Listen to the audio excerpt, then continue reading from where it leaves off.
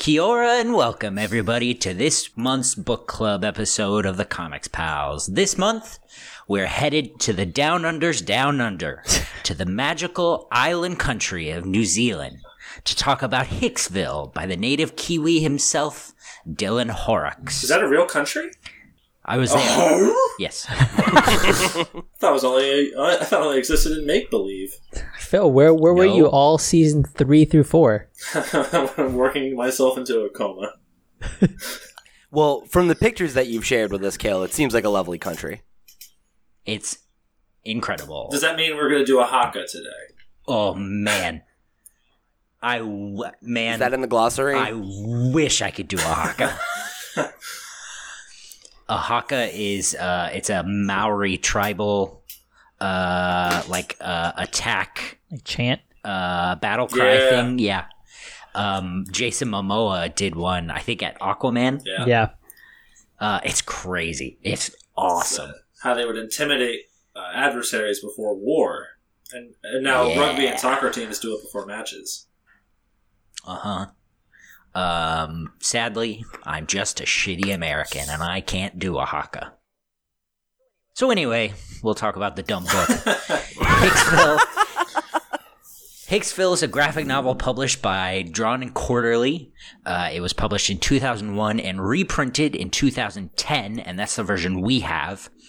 It was originally published in issues of Pickle from Black Eye Comics from 1993 to 1996 before it was finally collected in 1998.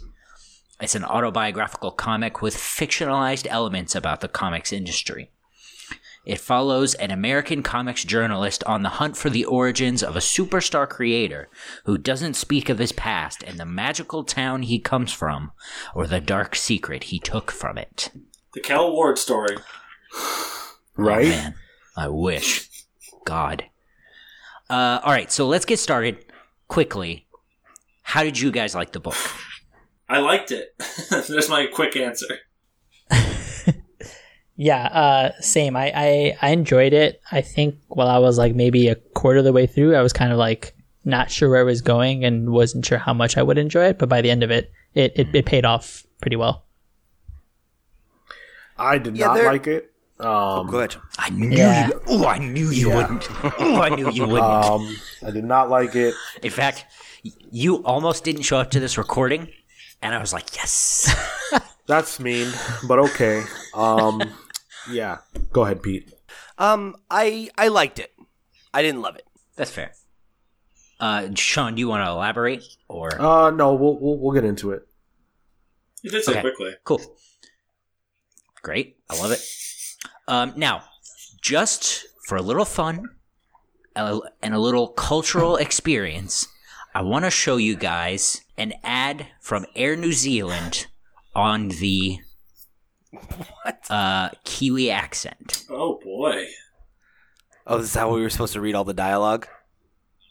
Yeah. Share computer sound. There we go. Maximize. All right, here we go. Mewan Teelingling.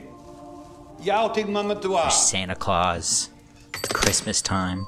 A teddy bear for Ling Ling from Shanghai. Oh. You're good. Really good. I mean, that was...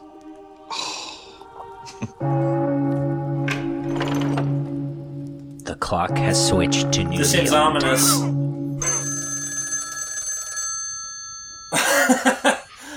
kind of think I know where it's going. Is this a dig?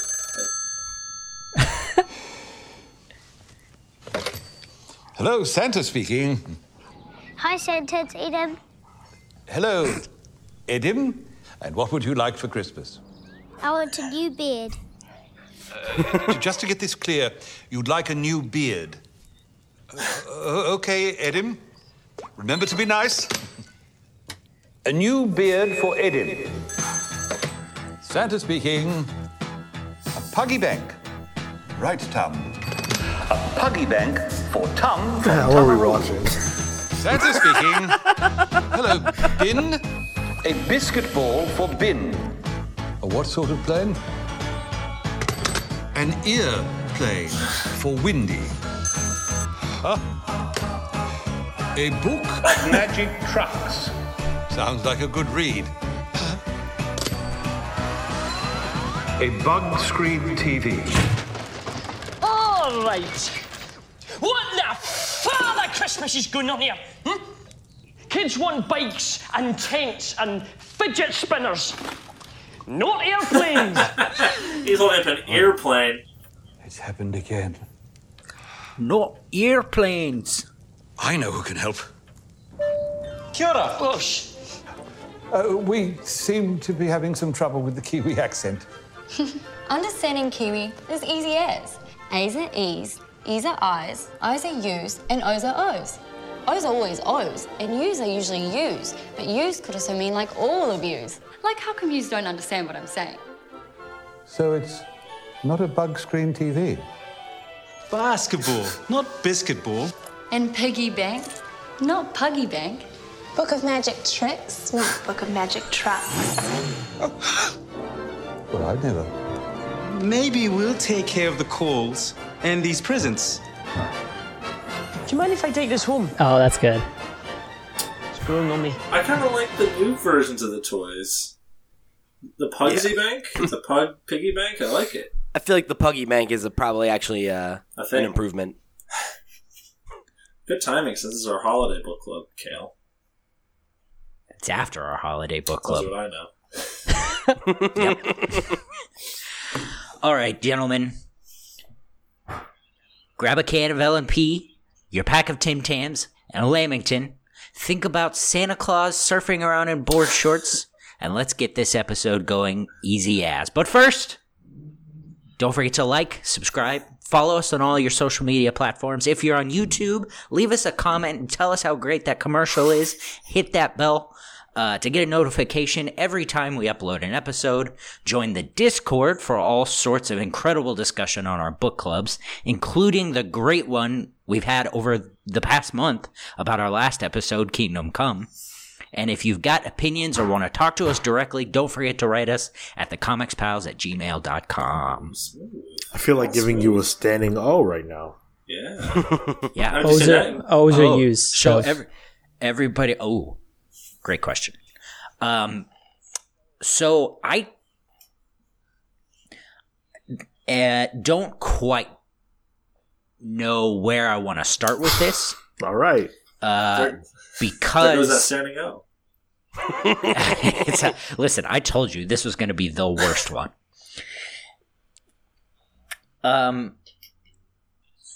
So I didn't ask if you guys had read Hicksville before because, frankly, I knew you hadn't. Sure. The first time I read it was in it would have been 2014. How'd you happen upon it? A friend had it. While I was doing my master's program at school. And what is interesting to me on this second and third read that I've done for this book club is that in 2014, I really enjoyed this book, and I felt very at home with this book, at home in Hicksville, as it were. But now, I find it kind of annoying. Yeah, interesting. I still like the book. I still like what it has to put out, but and the overall idea that it has.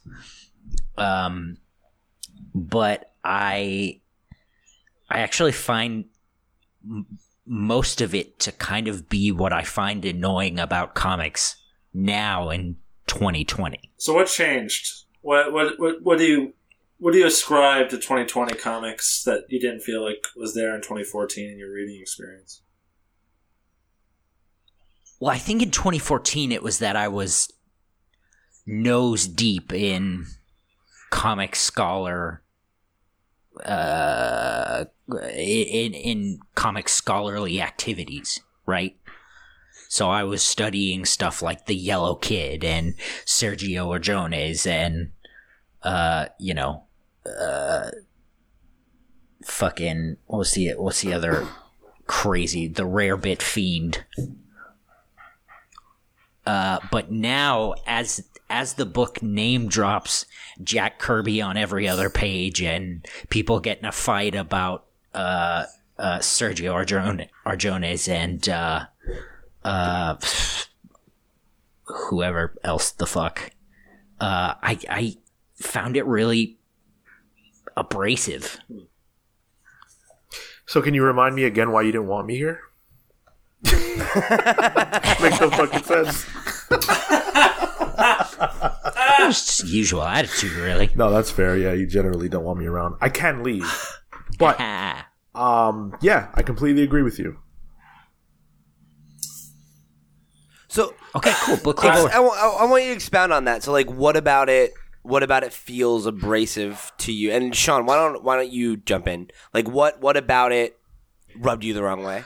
This book it represents everything that I don't like about the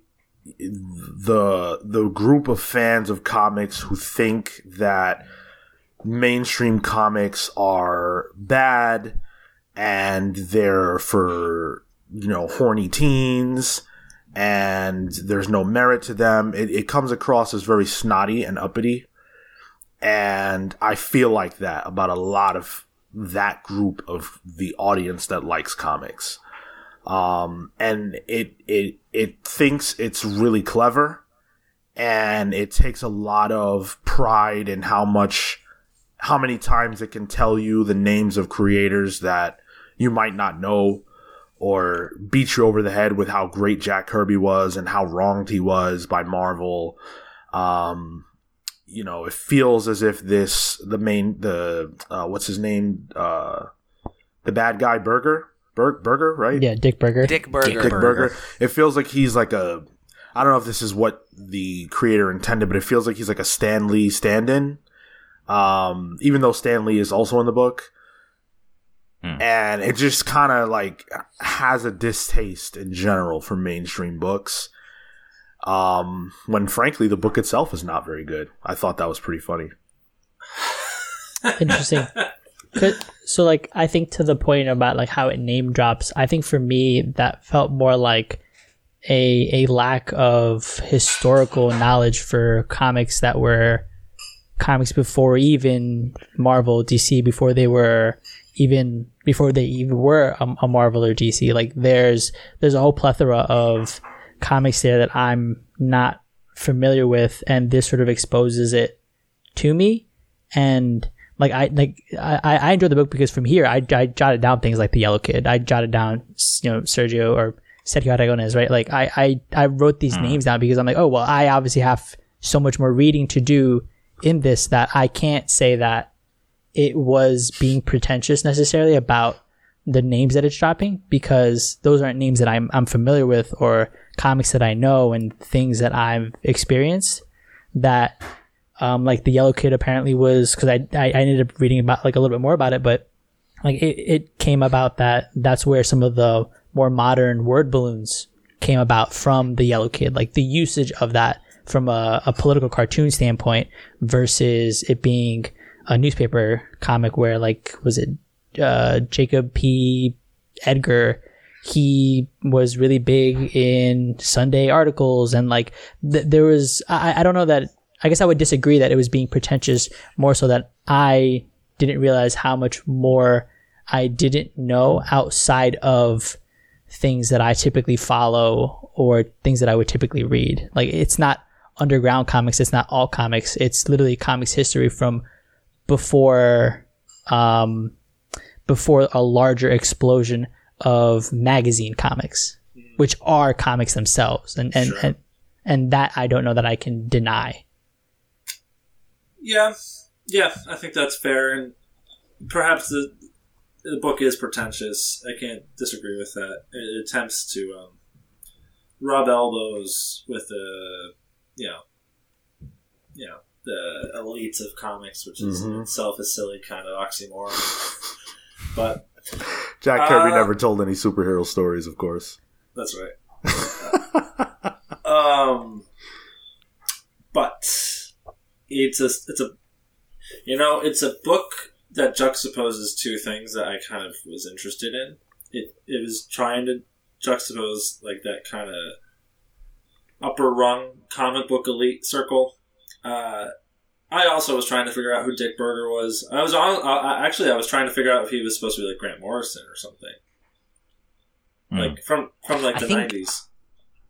I think, and this is just from the Wikipedia article, but I think the idea is just his career trajectory is just kind of supposed to represent like the 90s image boom. Yeah, that's fair. And he Berger ignores a call from McFarlane at one point, so like he could be like a honestly at one he's point, all over, multiple times. He's constantly on the phone with McFarlane. So yeah, I mean, McFarlane is like a good example because like Spawn blew up in the 90s, and you had a movie and everything. So point taken. But then it juxtaposes it with being from a small town and being kind of ashamed of it. And if I'm not mistaken, I want to say McFarlane is from like Edmonton or something in Alberta, Canada, which is like as small of a town as it gets. I hope I'm not wrong about that. But I kind of liked what it was going for with that town, where everyone is comic literate, everyone is aware and likes comics of a different kind, and I felt like that was attempted to be like a microcosm of the comic book community at large, like this discourse. Like Sean, you talk about the like snootiness of certain comic book fans that represent a chunk of the community. Well, those types of people are in this town. You know what I mean? Like when you interact with people that enjoy comic books as like a medium outside of the comic spouse, like you're going to come up on all different types of people that like different kinds of books, and it makes discourse interesting because you guys like we will like the same art form, but we don't see eye to eye in the books or whatever, So the things the book tackled, I was interested in. I wanted to read. But one thing I found myself, one way I found myself distanced from it is, fast, like rewind 8 years ago or so, I would want to read a book like this in an effort to be smarter than I really am or something. Whereas I can step back in 2020 and read something like this, even if I don't understand what the author was going for, or even if I did and I wasn't impressed, I can take it for what it was. Yeah, I would say I'm pretty aligned with Phil, where I got something out of it. I felt like it left a lot to be desired. I definitely feel like it does have a bit of an air of pretension about it, but it didn't necessarily... That didn't bother me as much as some of the more technical things about it that didn't work for me. I thought the pacing of the story was off. Because I would say that the point that Phil made about being interested in the themes it's engaging in, that was very much how I felt. I remember, like, particularly in the beginning of the book, I felt myself getting in a rhythm with it and being, like, very interested in kind of, like, what the mystery, right? Like, what did Dick Berger do, and why don't the people of this town want to talk about it? And, like, starting to craft my theories and getting interested in some of those things. But the book lost me the more I kept up with it, because I think what I found was that the answers to those questions weren't always interesting or as engaging as I thought they could be, or sometimes weren't even necessarily like explored, in any meaningful way. And I think what frustrated me the most was how much it spoke to you as if you were someone who lived in this small town and knows everyone. Because I think I liked the small town element of it, but I felt like it didn't do a good job of fleshing out the cast and their relationship to one another well enough, because I think that there are like a lot of emotional beats or like moments that I think are supposed to feel like moments that I sometimes struggled to connect with because I didn't necessarily understand who the characters were, and it's like I recognize that this is that same person I saw earlier, but like, and I know that these people have a relationship, but I don't quite understand the dynamic at play, and I don't think that's from a lack of me as a reader. Like, I'm willing to do a good amount of work to like put pieces together, and I was able to follow it, but like it felt like a lot of setup that I was interested in that ultimately didn't get somewhere that felt super satisfying. That's interesting, because I felt like I felt like we were dropped in a moment of time for the characters. Like I felt like I didn't need to know the depths of their relationship or whatever. Like, we were given fleeting moments, and I felt like that was enough exposition to explain why people behaved the way they did or whatever. I think that generally isn't a problem for me, but when it's a story about a small town and an outside, like a journalist especially, who's an outsider coming in to, you know, try to put the pieces together and form this narrative, like it presents things that have history that are not really relevant, you know? And it's like, if you're going to give me any of that, I kind of want to know something about it or feel something about it rather than, you know, waste that space. Because, like, the example that comes to mind is, like, you know, you have, I can't remember her name, if somebody could remind me. Grace and right. Benton. Like, Grace is presented, like, almost like a second main character in the beginning. And, like, she really is not very relevant to the story. And, like, she has this relationship with Denton and, like, his child and, you know, and, like, there's all this stuff there and it just doesn't really amount to anything. And if it's not going to, why include it at all? I think you're meant to kind of project onto it a little, you know? Like, it's supposed to be like, project your own small town experience on it. You know, a Grace or something like that. And like, and in real life, these things don't necessarily pay off in a narrative kind of way, you know? And I respect that. Like, I get what you're saying, and I think that probably is the intention, but I feel like I was given both too much and not enough. Gotcha. Yeah, I think I would agree with you if it weren't for the fact that we go away to spend time with Grace. Yeah. Right. Mm-hmm. Like, we follow her on her career outside of Hicksville to Cornucopia or whatever. Why? To learn nothing. And like, comics are good. I don't know. And like, when they do that with the you know, the stuff with and again, I can't remember the name of the other character, the other cartoonist who Sam. Thank you. The stuff between Sam and Dick, like, that is a diversion that informs the main through line of the story, which is the mystery around Dick Berger. Yeah, let's talk about that technique, because so it happens with Sam specifically. It happens twice. We follow Sam and his career as a cartoonist doing Moxie and Toxie for Laughs magazine. And then he does his own short. I wish it was short. Short zine in that he made himself, where he talks about his experience going to LA to work for Dick Berger. I found that ground the story to the first one was okay. The second one ground the story to a halt. For me. Why do you feel that way? It felt like as much as I think it didn't give enough. Okay. It showed who Dick Berger was, but I don't know, it was lacking. Like, it didn't show who he was before. I think it, well, for me, I feel like it gave me a good view into who Dick Berger was, but at the same time, for me, it felt like it was supposed to make Sam a sympathetic character. But to Pete's point on like how certain things didn't follow through, like, that doesn't go anywhere necessarily. Like I was assuming he was going to end up with a relationship with Grace, and that's why she was back, and like those things would have made, to Pete's point, would have been enough information on Sam's part plus on Grace's part to have made that interaction more valuable from a narrative perspective. I thought that interjection with Sam's story was good. It was really good. It was strong up until the end, where it didn't manifest.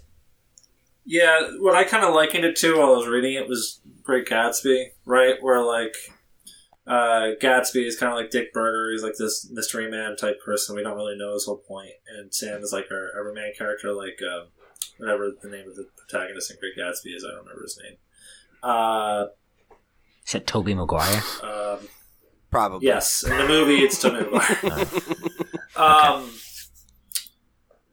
And in that book, there's a payoff, obviously. It has a narrative payoff, and it's a societal statement. And this, to your point, the only thing it really leads to is the revelation that Dick Berger is a fraud. Yeah, and obviously the allusion to image and all that stuff, and like the corporate end of comics and how they affect the people, the people in the industry for wanting to create. That was like my favorite part of the book. Yeah. I really enjoyed that part. I connected with Sam. He was the only character that I was able to really connect with, which makes sense because he's the only character we really spent like a great amount of time with. And seeing his struggles with the kind of books he wanted to do versus the kind of books that paid and stuff, I thought it was a microcosm of what the story is kind of about. But it didn't have what I found to be like insane cynicism that the story generally had towards that, which was something that I was frustrated by because of the way it was presented. Like, I don't feel like there's anything wrong with that concept that, a lot of creators end up telling the kinds of stories that they have to tell to make money versus the stories that they want to tell. I don't think that that's a bad thing to talk about, and I was actually pleased with it, the way that it was shown through Sam.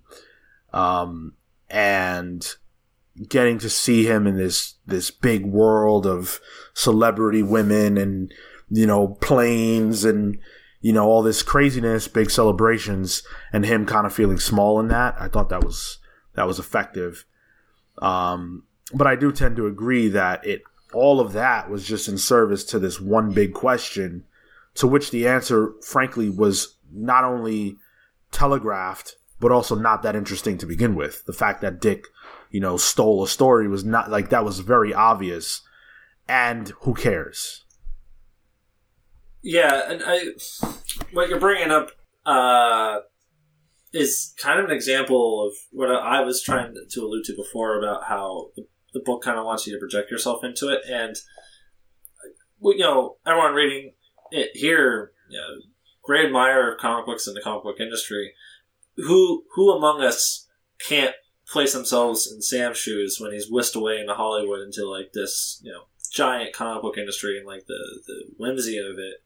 But obviously, to Sean's point, the book is very cynical about the comic book industry. That's ultimately like, as soon as the curtain is lifted, the painting is, melting and everything, so to speak. Yeah, I agree with what Sean was saying, where I definitely think this is probably the strongest part of the book for me, because I thought the opening act was good enough at setting set pieces, and I feel like this was really the meat of the story, because again, to Sean's point, like that's the most time we spend with any character significantly, and I felt like that was where the real emotional meat of the story was. And based on, the forward in the version that I have, I kind of felt like, Sam was kind of like Dylan's insert character, and like, I think to me, that was the part that rung the most emotionally true. With good reason, right? It feels like that's, his story more or less. So I dug that, but I also think that it did a good job of,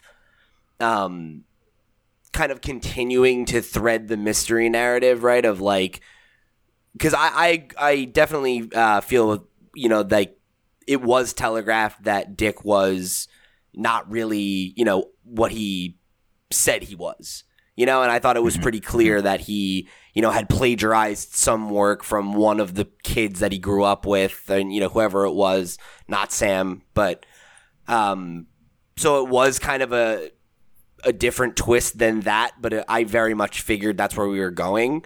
But kind of the way that you see that through Sam and how he kind of, tries to pay him off and, all this stuff and to kind of help him cement the lie.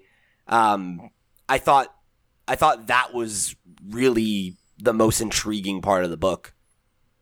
Yeah, definitely. And getting to see the way that Berger treated people, like how much of a douche he was, but there was also this part of him that seemed to genuinely also, like, he wanted something from Sam, but it also seemed like he kind of wanted to help him in a way that wasn't purely self-serving. So we knew he was a douche, but it kind of humanized him in a way that, generally people aren't just pure bad. Like, there were aspects of him that weren't that. Yeah, and there was other humanizing elements of the character too. Like at the end when he's talking to like the comic book legend in New Zealand as like a teenager or whatever, and the famous creator is able to see right through Dick in his work, and like he's like, you're a very serious young man and all this stuff. Like this is clearly a person who just wants to be admired and loved because as a kid no one admired and loved him. And he's got a real chip on his shoulder, obviously. Like there are qualities to him that are humanizing. It's just he ran too far with a lie, so to speak. Yeah, and I definitely got a sense for what you were saying there, Sean, where like that I did kind of feel like he maybe even looked at like helping Sam as a way to kind of like, ease his guilt a little bit, and like redeem himself. Yeah, redeem himself in some way, like make amends in some way. Like, he there's that last conversation they have where he gives him the check and everything, and you kind of see the veneer come back a little bit, and he is like saying like there are days where I wish I didn't do it, and I think about who I would be and what I would be, and like it was worth it, but he struggles with the fact that he says he's a good person, and I think it's clear he's not, right? Sure. But well, listen, if it wasn't for Dick Berger, Sam would have never met Cincinnati Walker, that bombshell movie starlet. Good point. Strong argument. I think Marco, when you're rich and famous, make sure you take me to LA with you to rub elbows with these people all the time. LA, San Diego, San Fran. Post-COVID, I'll just take the $20,000. That's cool. I wanted to go back to something that Phil said about how Dick wasn't loved, and how that obviously like it gets explored in that issue of Pickle, like the issue within the issue. But to me, it felt like his character was, especially when he was like looked at by Mortensen, the creator. At the end of the day, he wanted to be appreciated and loved, and a lot of what each of the chapters open up with are quotes, and specifically the quotes are related to creators and admiration, and money, and how those things don't mix. There's a quote from Will Eisner that when somebody asked me what got me into comics, I could only think of one word: malnutrition. Sure. Right? Like there's on chapter 6, even more than money, an artist likes to be loved. Joe Simon. So he's balancing how he's receiving that admiration and love and respect with a paycheck, and that's a reality that gets explored in that issue that I think paints Dick Berger as like, sure, he's an asshole, he's a dick, right? But he's sympathetic because he's trying to find some sort of love in somewhat of like a twisted way, where he doesn't have the skill to find it via his own angsty writing, like the stuff that he was creating. That wasn't going to get him the money and the paycheck, so he had to sacrifice something. In this case, his maybe personality and his willingness to create something that he wants to, in order to be able to make in order to make the money to be loved, and that trade-off I think was really interesting for that character, and especially when it gets explored in that pickle issue. It's funny saying that out of context. The pickle issue. The pickle issue. I did like the way that it tried to engage with those themes, like talking about I don't know, I guess kind of like the dance between wanting to make art for art's sake and to have integrity and to be only true to your vision and this, that, and the other thing, or be a working artist, and how those things can sometimes be at the expense of one another. But I did think that some of that got clumsy. And I think that that's where I echo some of Sean's frustrations about, I think, some of its commentary, because I think I'm with a lot of it. Like, I get what it's trying to say, and, like, obviously Dylan's experience was Dylan's experience. So, like, if that was how he felt working in big comics or whatever, and it really killing his enthusiasm for it, like, I'm not saying that that's not a story worth telling.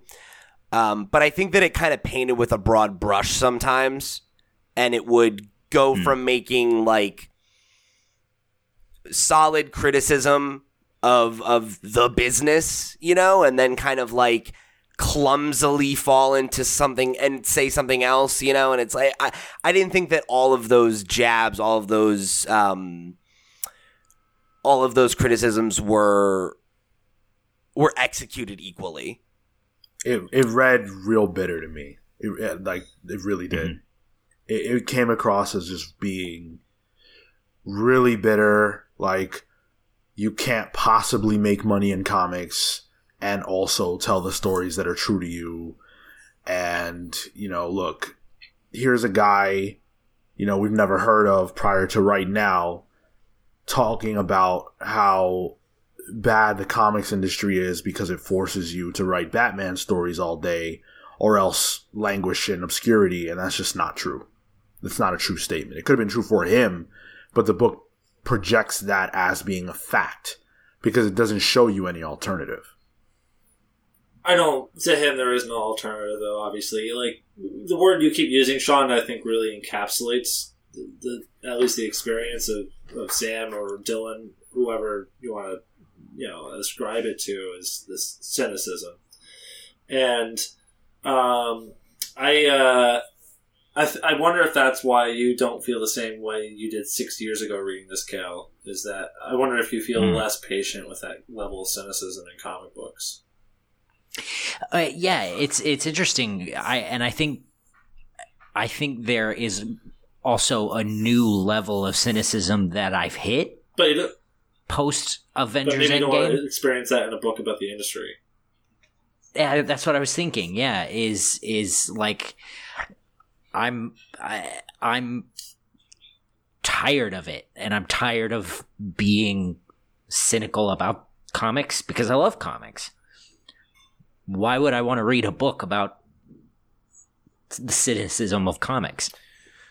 Yeah, I think and again, like I don't I wasn't familiar with Dylan's work before this, and like I read the foreword to this edition, where he kind of contextualizes the book a little bit, and like he mentions how he really hasn't like made comics in the last like 10 years or whatever, however long it's been, and that he's kind of like out of it, and like I don't know, like I do think that bitterness does come across in a way that I'm not saying is invalid or anything like that necessarily, but I think like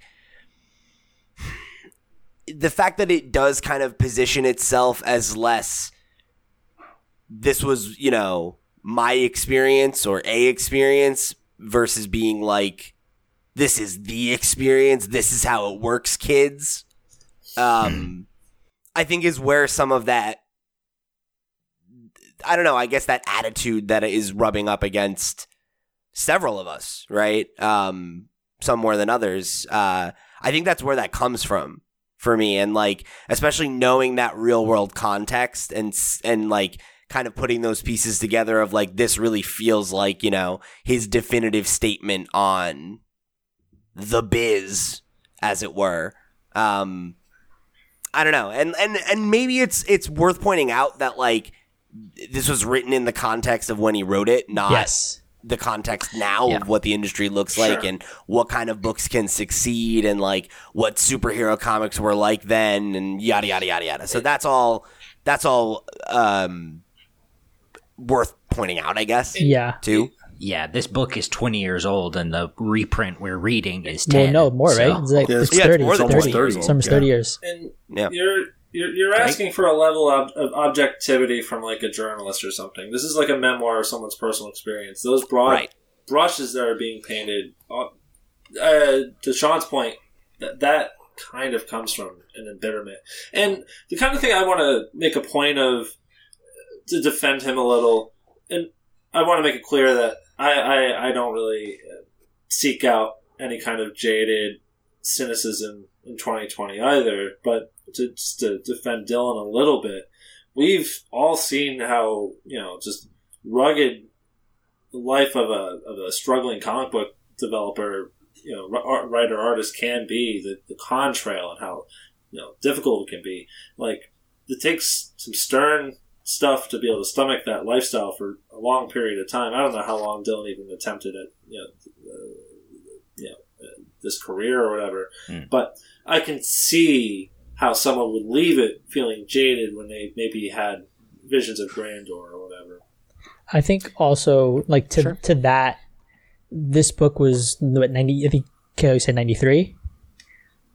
It started in 93. And like, that's the beginning of the collapse of, like, the industry, right? Like that as a backdrop to this book, I think also sours the whole experience for him, right? Like, and the history of creators, especially older creators, right, not having the rights, having to fight legal battles to get, like, you know, royalties. I think that all culminates in this bitterness and cynicism. But I think for that time, I think that's what probably, I think it, similar to like the concepts of the map, right, that gets brought up and how that captures like location and time and space. I think that's what this is. It's a point on that map of capturing that emotion in graphic novel format. So, okay, I'm going to use that as sort of another discussion point. So Horrocks says, and this was in a Publishers Weekly interview, quoted on Wikipedia. He says, it's a story about comics, their history and poetry. And it's also about what we New Zealanders call Turanga Wewe, having a place to stand in the world, a kind of spiritual home. Hicksville is my way of creating such a home for comics. How do you guys feel about that? I had no issue with that. I thought, go ahead. I kind of like that. I thought that was actually a pretty cool concept, and that is what frustrated me so much about the book. I have like a whole thought process about this book, so I feel like it makes sense to share it now, because it's a book that I could find myself having liked a lot, and it failed me, and I'm going to explain how. So the first part of the book is that quote by Jack Kirby, "Comics will break your heart," and I feel like that's the thesis statement that the creator went into the telling of this tale with. But it's really sad because this comic could have actually been something that inspires and rejuvenates, but he himself is so focused on his own negative experience that he didn't even try to do something different. Because like the general concept of this place where comics are held sacred and everybody there is like has this great knowledge of their history and stuff and celebrates them, that's amazing. That's so cool.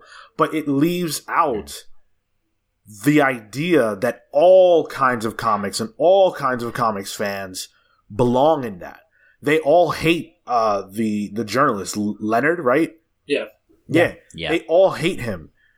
And Leonard is kind of like a stand-in for probably what would have been the average fan of comics at that particular point in time. He's an American, probably loves the Big Two stuff. He's not American, but they believe he is. What? He's the reader of the book. He's the reader of a comic book, of a generally probably a Big Two or an Image comic book at that time. And they all shit on him and shun him. I'm that guy. Why don't I have a place in Hicksville? The book also it references, it doesn't go heavy, but it references magic.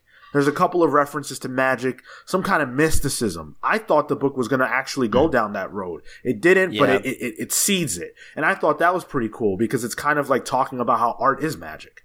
Art is the closest thing that we can get to magic. Art persists through all time and space. And, it's if people or if aliens came to Earth after we're all gone, they could know us through our artwork. And it's really the only way they could know us.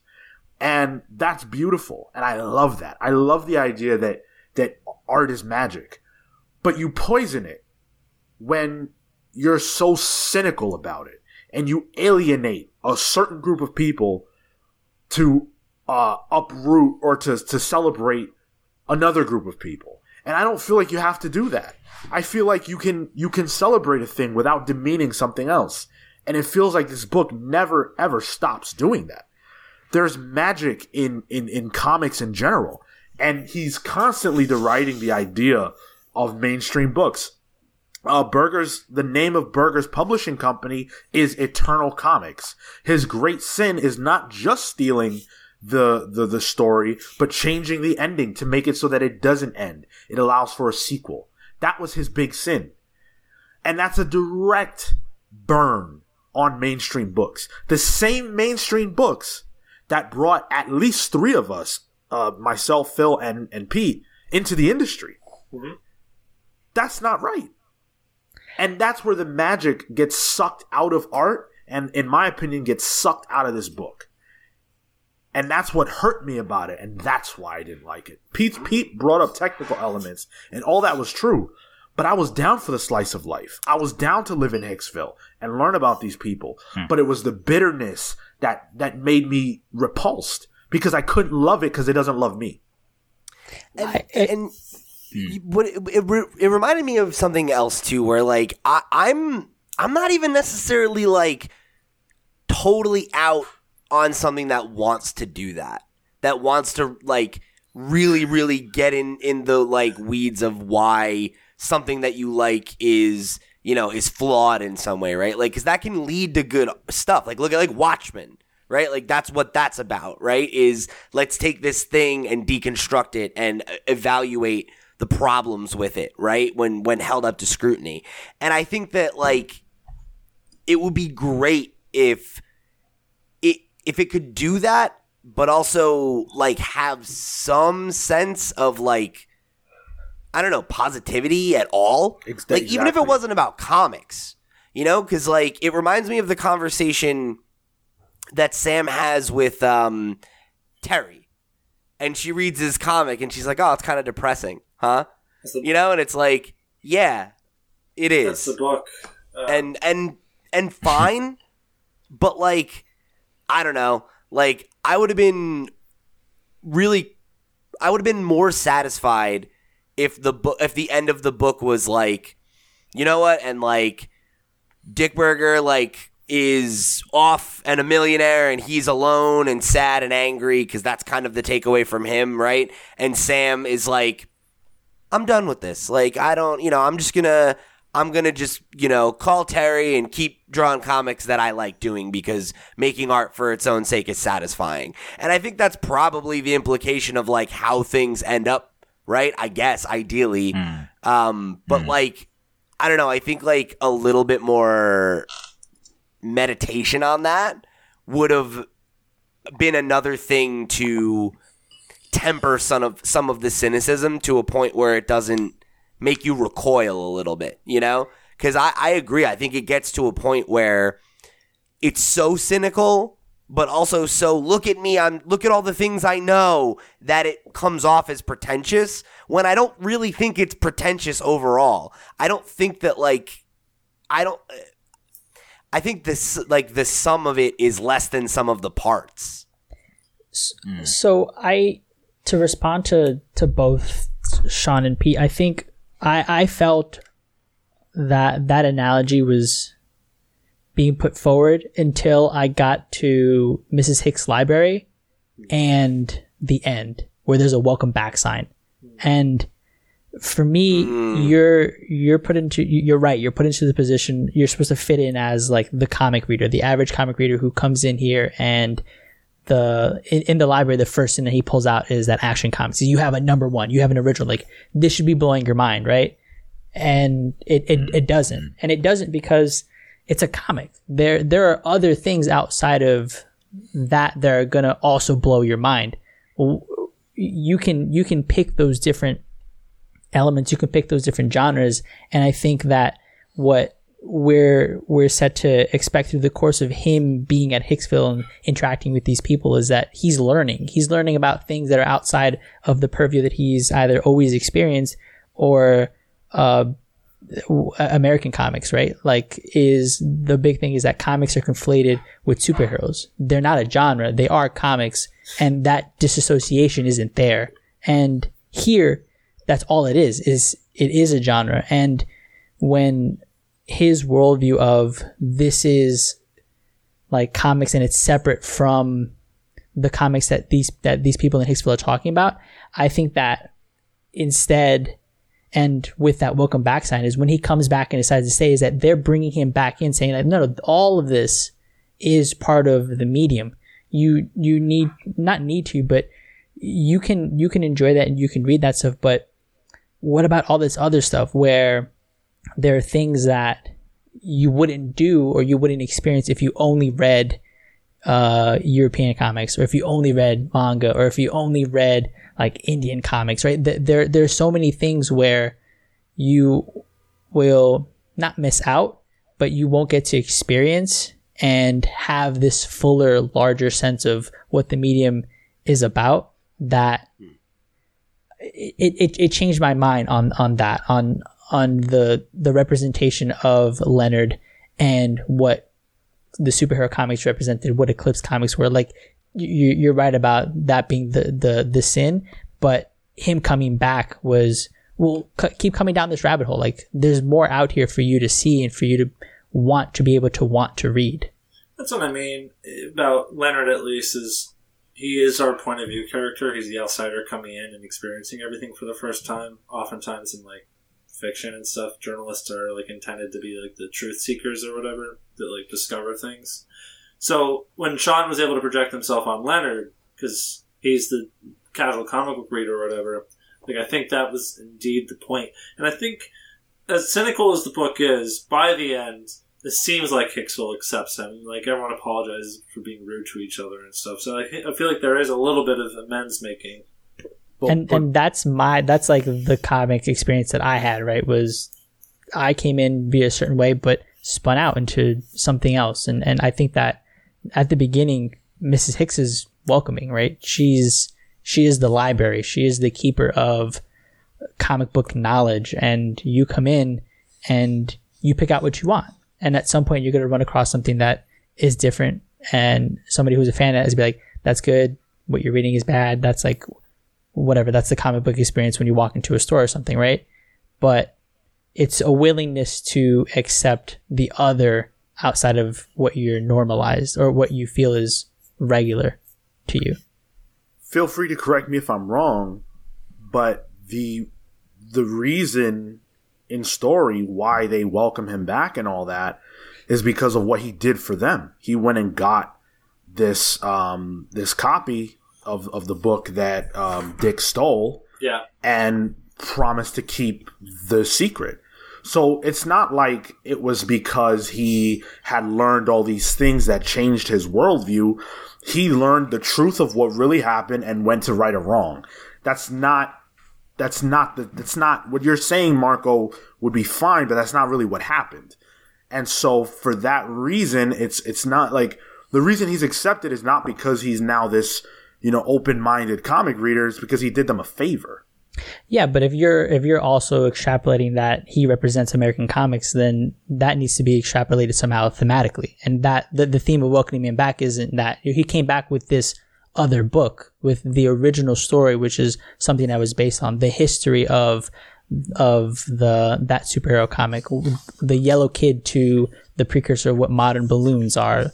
What was it? There's a scene where like they're all in the shop, and all of a sudden the art style changes, and it's like with respect to this artist, like it's paying homage and thanking you for coming back to learn about this previous stuff and being like, hey, there's more. Like we're all cool now because we're sort of on the same page. I don't know. That seems like a deep read to me. So, one thing that I think kind of gave me that sense that to what Marco's saying is there's the point at the end where Leonard is back and they're like, well, what are you going to do now? And he's like, I think I'm going to stay here and like explore the library and like read all these lost books, and like see what's here. But they had already welcomed him back. They threw the party for him because of what he did. Yeah. I don't think that's wholly true, because I think this is the kind of town that, they have a big costume party every Halloween and they're all really super close. And, they wanted Leonard to feel that. But they hated him. But he was still invited. But it was only because he dressed up like Dick Berger and they have a gripe with him. Like no, we're just talking about. They didn't. No one liked him except Ms. Hicks. No, that's not true. Sam was nice to him too. So Sam was nice to him, yeah. And the other, like the first guy that they meet, the mailman, he was totally nice until he's mentioned Dick Berger. Wasn't he hated on by Grace? Wasn't he hated on by Danton? But I think it's just because Grace is mean. Yeah. Well, and the first thing he does is mentions Dick Berger. Right. Yeah, I definitely read it as though that. I think you're right, Sean, but I think it's both what you and Marco saying are true at the same time. Yeah, that's what I was gonna say. Where like I don't necessarily disagree with the point you're making about like it being contingent on the fact that he did a thing for them and like is kind of like seeing the light makes it feel a lot less like an amends and like a welcoming into his point of view versus what you said. I do agree with that, but I definitely got what Marco was saying in terms of him making the decision to stay there and being welcome to do that, whatever, but like specifically going to the library and expanding his knowledge. I felt like that was supposed to be representative of that point that Marco's making of like that kind of reader, learning the history and kind of going beyond, what's like known, what the mainstream stuff is. Lamestream stuff, am I right? Yeah. But like that the mainstream still falls under the umbrella of the comics thing, right? And that segmentation of it, that segmentation of it and the attitude around it is like the damning part for both Leonard and the people of Hicksville. What? Well, and I don't even necessarily think it's the people of Hicksville altogether. I think the person who gives him the most trouble about liking superheroes is Grace. That's just in general, though, right? Like she is dismissive of comics in general. We all know Grace. Overall, yeah. Sure. My wife. My wife. She's looking at him. Grace is a jerk. For sure. She's my type. She's my type too.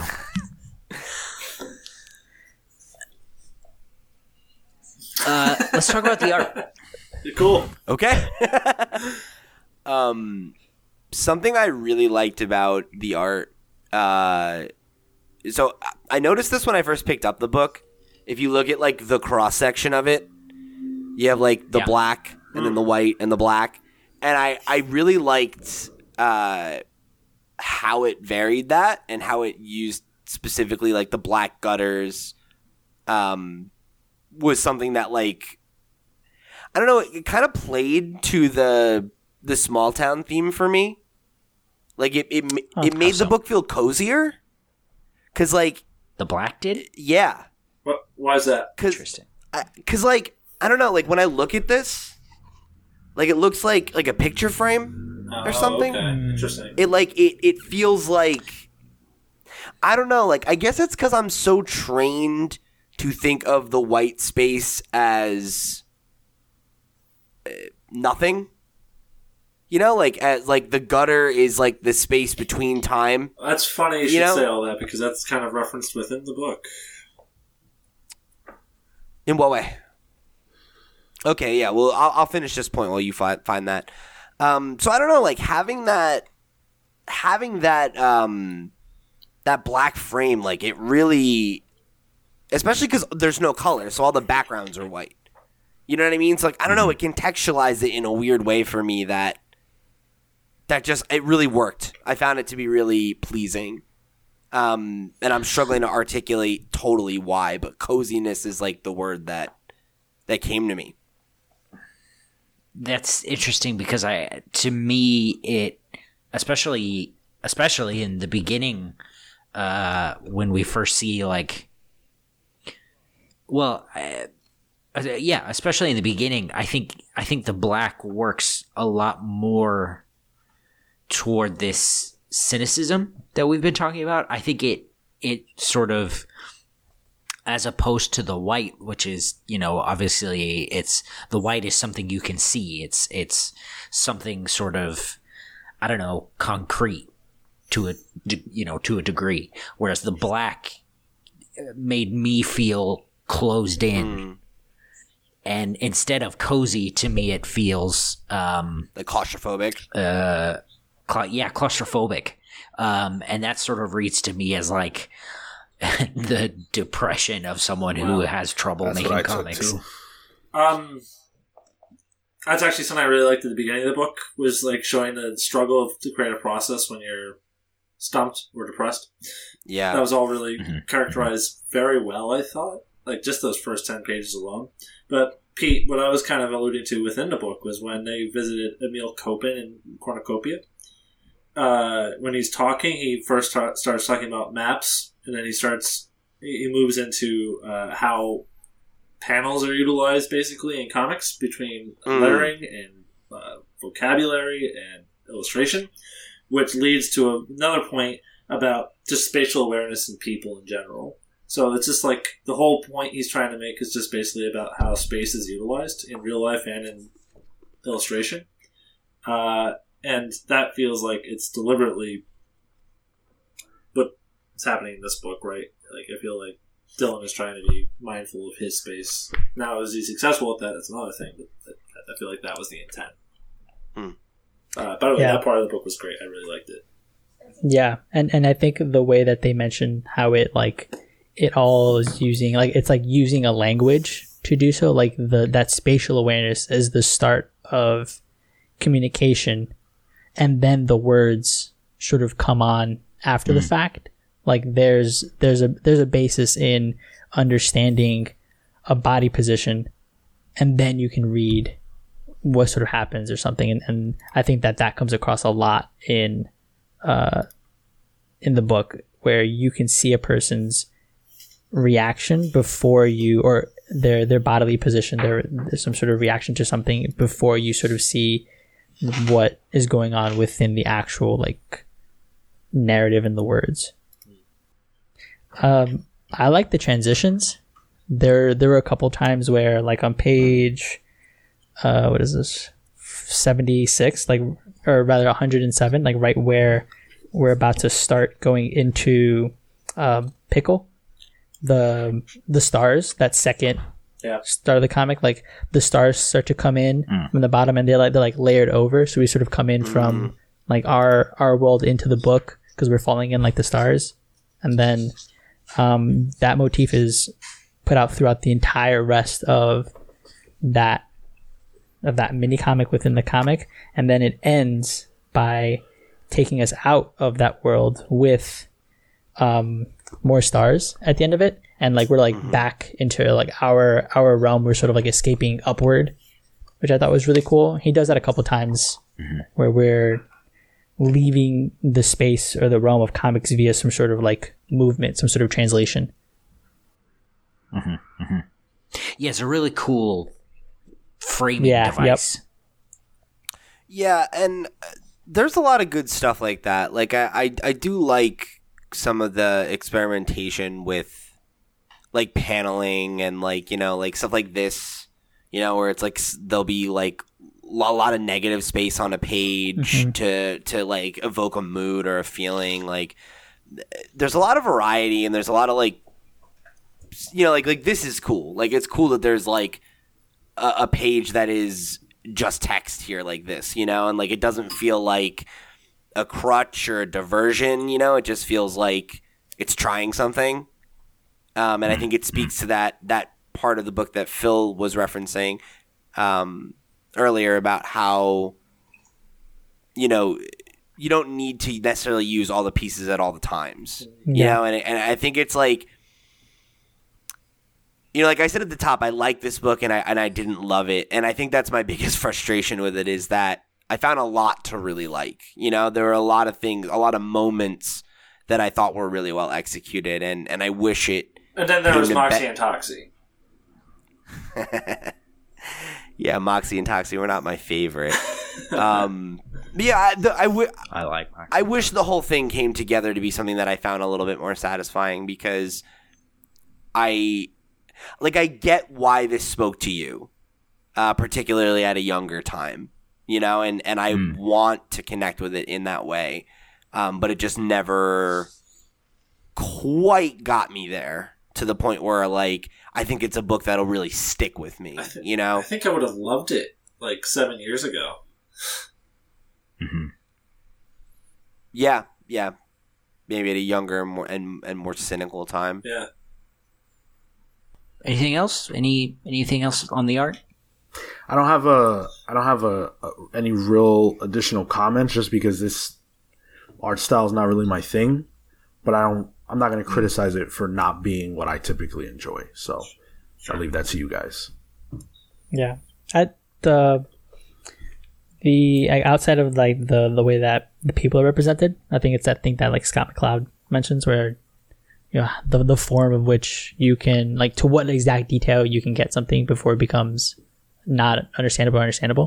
Like, I think that the way that the people are represented, it's a caricature. It's fun. It's fun. And then the backgrounds are always detailed. The locations are always detailed. It's a nice contrast. It's funny because the beginning of the book makes me think it's just a simple memoir of a struggling creator. It's like a struggling cartoonist, if you will. It definitely turns into something bigger than that, where, you know, maybe a little unwieldy, but, you know, at the end of the day, it's a little more than just a simple memoir of a struggling cartoonist. But the art is truly that of a cartoonist. I mean, the character himself was employed as a cartoonist for, you know, a magazine company and stuff like that. Like, this is cartoonist art, and it looks fine. Very, very representative of a lot of self-published, like, autobiographical zine It's very type. zine-like. Yeah, I was gonna say it's very much got the like comics with an X kind of vibe to it. Yeah, it reminds me of like Steve Dorff. Did you like the art, Cal? It's fine. I lean towards Sean. It's not my favorite, but I also don't hate it. But I also I knowing that it took him 6 years to put this together, like I feel like there are points where you can sort of see a certain type of growth. Yeah. I mean, the last issue is a lot more developed. Like, if you compare, like, the first to the last, like, I don't know, I think there's definitely a pretty good development of the style. It's crazy because you're in this book, Kale.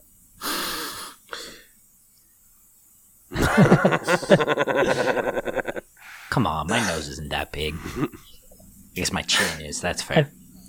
All right. Sorry, I was just going to say to Pete's, to your point, like the more interesting paneling, the more interesting sort of techniques come also like later on in the book, which just means like he was getting better at communicating ideas and you said earlier like the framing of it. Yeah, and even the transitions into the comics, is pure experimentation, which is cool. Yeah, there's definitely good work here. So I picked this book specifically for the timing of this book club. So this is going to drop at the end of December of the hardest year of our lives. This the year of our Lord. This the year of Satan. 2020. All hail Satan. Don't put this on Satan. Yeah, he's the good guy. Yeah, he's a decent guy. You ever read Paradise Lost? Satan's cool. Okay. Satan That's fucks. You heard it here on the Comics Pals. Satan fucks. So the big thing of this book, the big magical Hicksville mystery, is that creators earn their place in Hicksville when they sort of have their opus that never really gets to be published. And the thing that's so magical is that there are, books from Jack Kirby from before he was Jack Kirby. There are, I don't know, there are all sorts Picasso, of... right? Picasso's comics. Yeah. Picasso's erotic I comics. Googled some of that. Yeah, stuff like it was that. kind of interesting. Like he... No, but you would. like Yeah, they're you would like they're not absolutely even say like erotic. Like some of them are like straight up like just the sketches of panels, and then other times it's like a political cartoon. It's really interesting. So you're saying you got some weird boners looking at it? Almost exclusively a weird boner.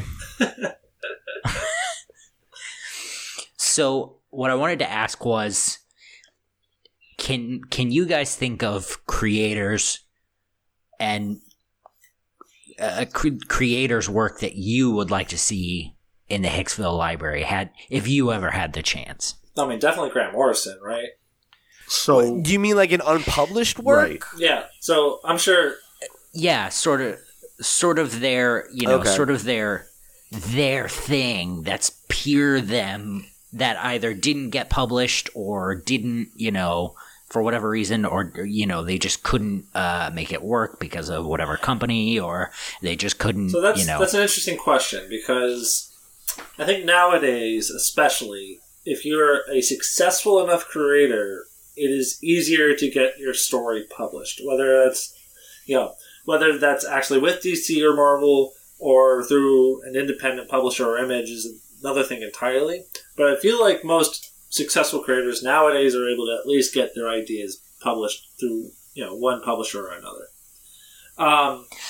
I've been sort of thinking about that all day. Do you think Bendis has stuff in Hicksville? Maybe that's probably with him specifically. I imagine it's just because he hasn't gotten to it because he's got such a heavy workload. But a good example is someone like Walt Simonson.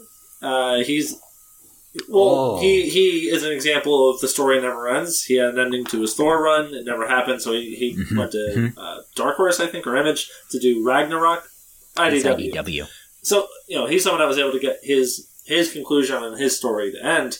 I imagine that the people that really suffered from not being able to publish everything they wanted to publish were older creators, where there was no Image that existed. And so I think that's really, I'm sure Neil Adams has some great stories that he was never able to tell, even though he was as big as they get for both DC and Marvel. Mm. Yeah, I was thinking, my mind immediately went to like a Will Eisner, who like obviously later in life he did his graphic novels and whatnot, but being able to tell some of the earlier stuff, there's mention in his biography that there were limits to what he was able to do within certain magazines and certain strips. And then the other thought I had was Wally Wood. I love his art and would love to see what he would have done in such like a larger maybe format or something. My answer is Alan Moore. So we know about the Twilight of the Gods, which was a book that he had wanted to do in a DC event that never came together. And then I also wonder what would have happened had things not gone sour with DC, or even how different Watchmen might have been had he been allowed to use the Charlton characters instead of having to create new characters. So I think that there's a lot there with Alan Moore. Yeah, that's where my head kind of is. The big two, like, major creators that weren't necessarily able to tell their versions of stories or ideas that they took to, the editors or editor-in-chiefs at Marvel and DC that were rejected. Yeah. Sure. Yeah, that's what I was looking up before was the Alan Moore thing, Twilight of the Superheroes. Twilight, yeah. If you want to read about it on Wikipedia. Super interesting. Imagine if Swamp Thing had actually gotten a chance to meet Jesus. What a story that would have been. Bible Swamp Thing crossover was what we were always waiting for. Cal and Marco, just crossroads of interest.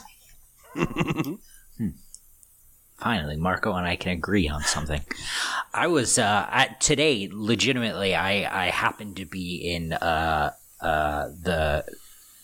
supermarket, and there apparently are new Fourth World hardcovers put out by I think it's Panini Press. Maybe somebody completely different, but they do French editions of all of these books, and they're incredible. I have copies of Jack Kirby's The Losers and Commandi. Oh, interesting. But they had newer copies of Fourth World and OMAC, and I was just flipping through it, and I was like, shit, dude. Yeah, he was going through like a real creative renaissance in his later career at DC. What else did he have? Like the stories he went when he went to war. Like, what stories could he have told had he not gone to war or something? Sure. Like, wild.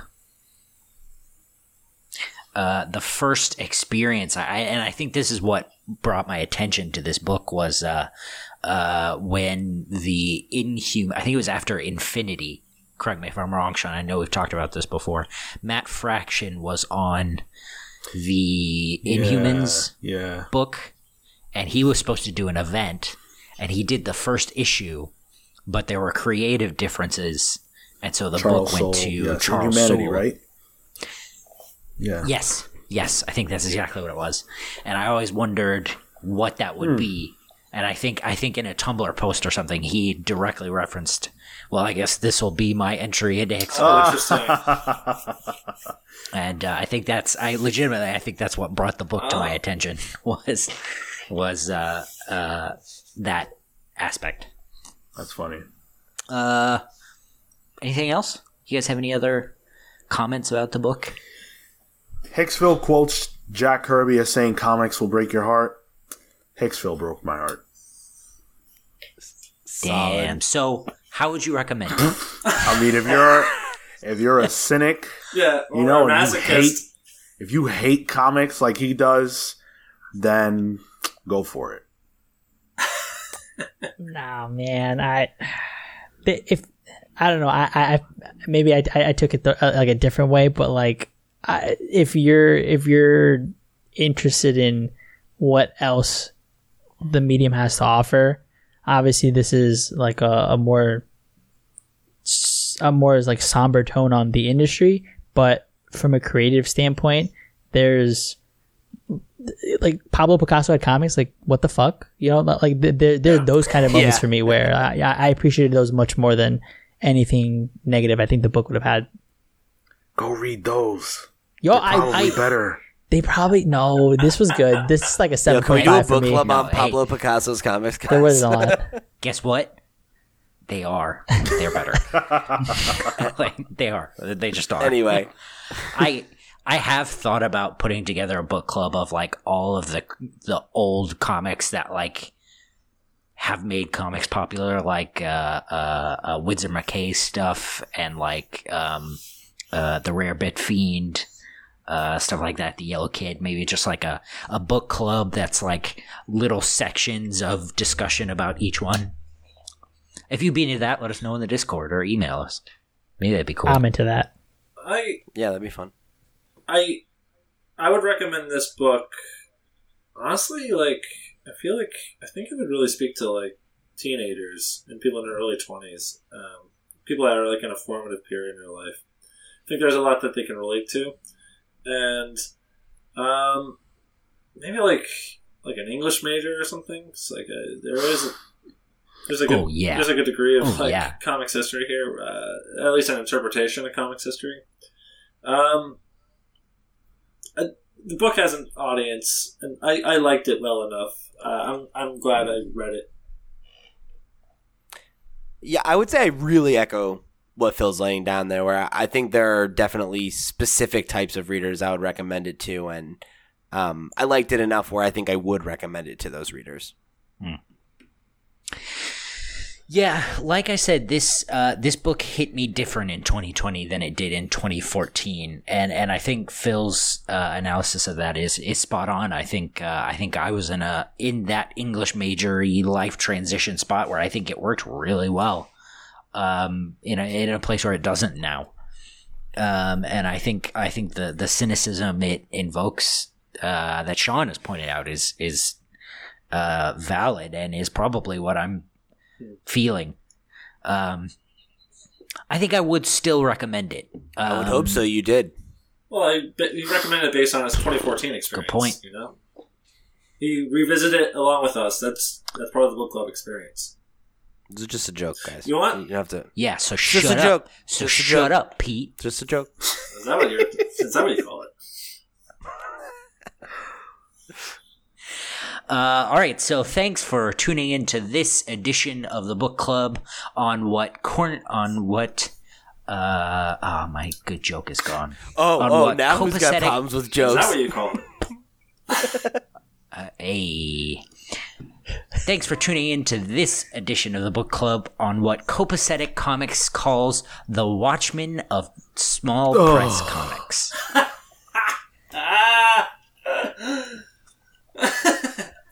If you want to talk about the book, you can hit us up on our Discord. You can email us at thecomicspals@gmail.com. You can find us on Twitter and Instagram at thecomicspals. We do a book club every month. The one we did before this was Swamp Thing. No. Well, technically, yes. No, still wrong. Kingdom Come. So don't you dare correct me. Technically, it was. Don't you dare correct me. It was not the one before. It was a one before this, but it was. Yeah, it was a one That's before. not what you Thank said. you very Kingdom much. The one before this was Kingdom Come, and Sandman. the the next one's Sandman. No, that's all right. We already did Sandman. Oh yeah. Oh my god. So we got a whole year of book club shit coming up that we apparently don't even know what it is. Tune in next year to find out. Civil War. Oh, okay. Oh, apparently we're going to have a civil war. So we'll see you next year, and we'll see who's north, who's south, and who survives. See you next year. Some might say I'm the Watchman of the Comics Pals.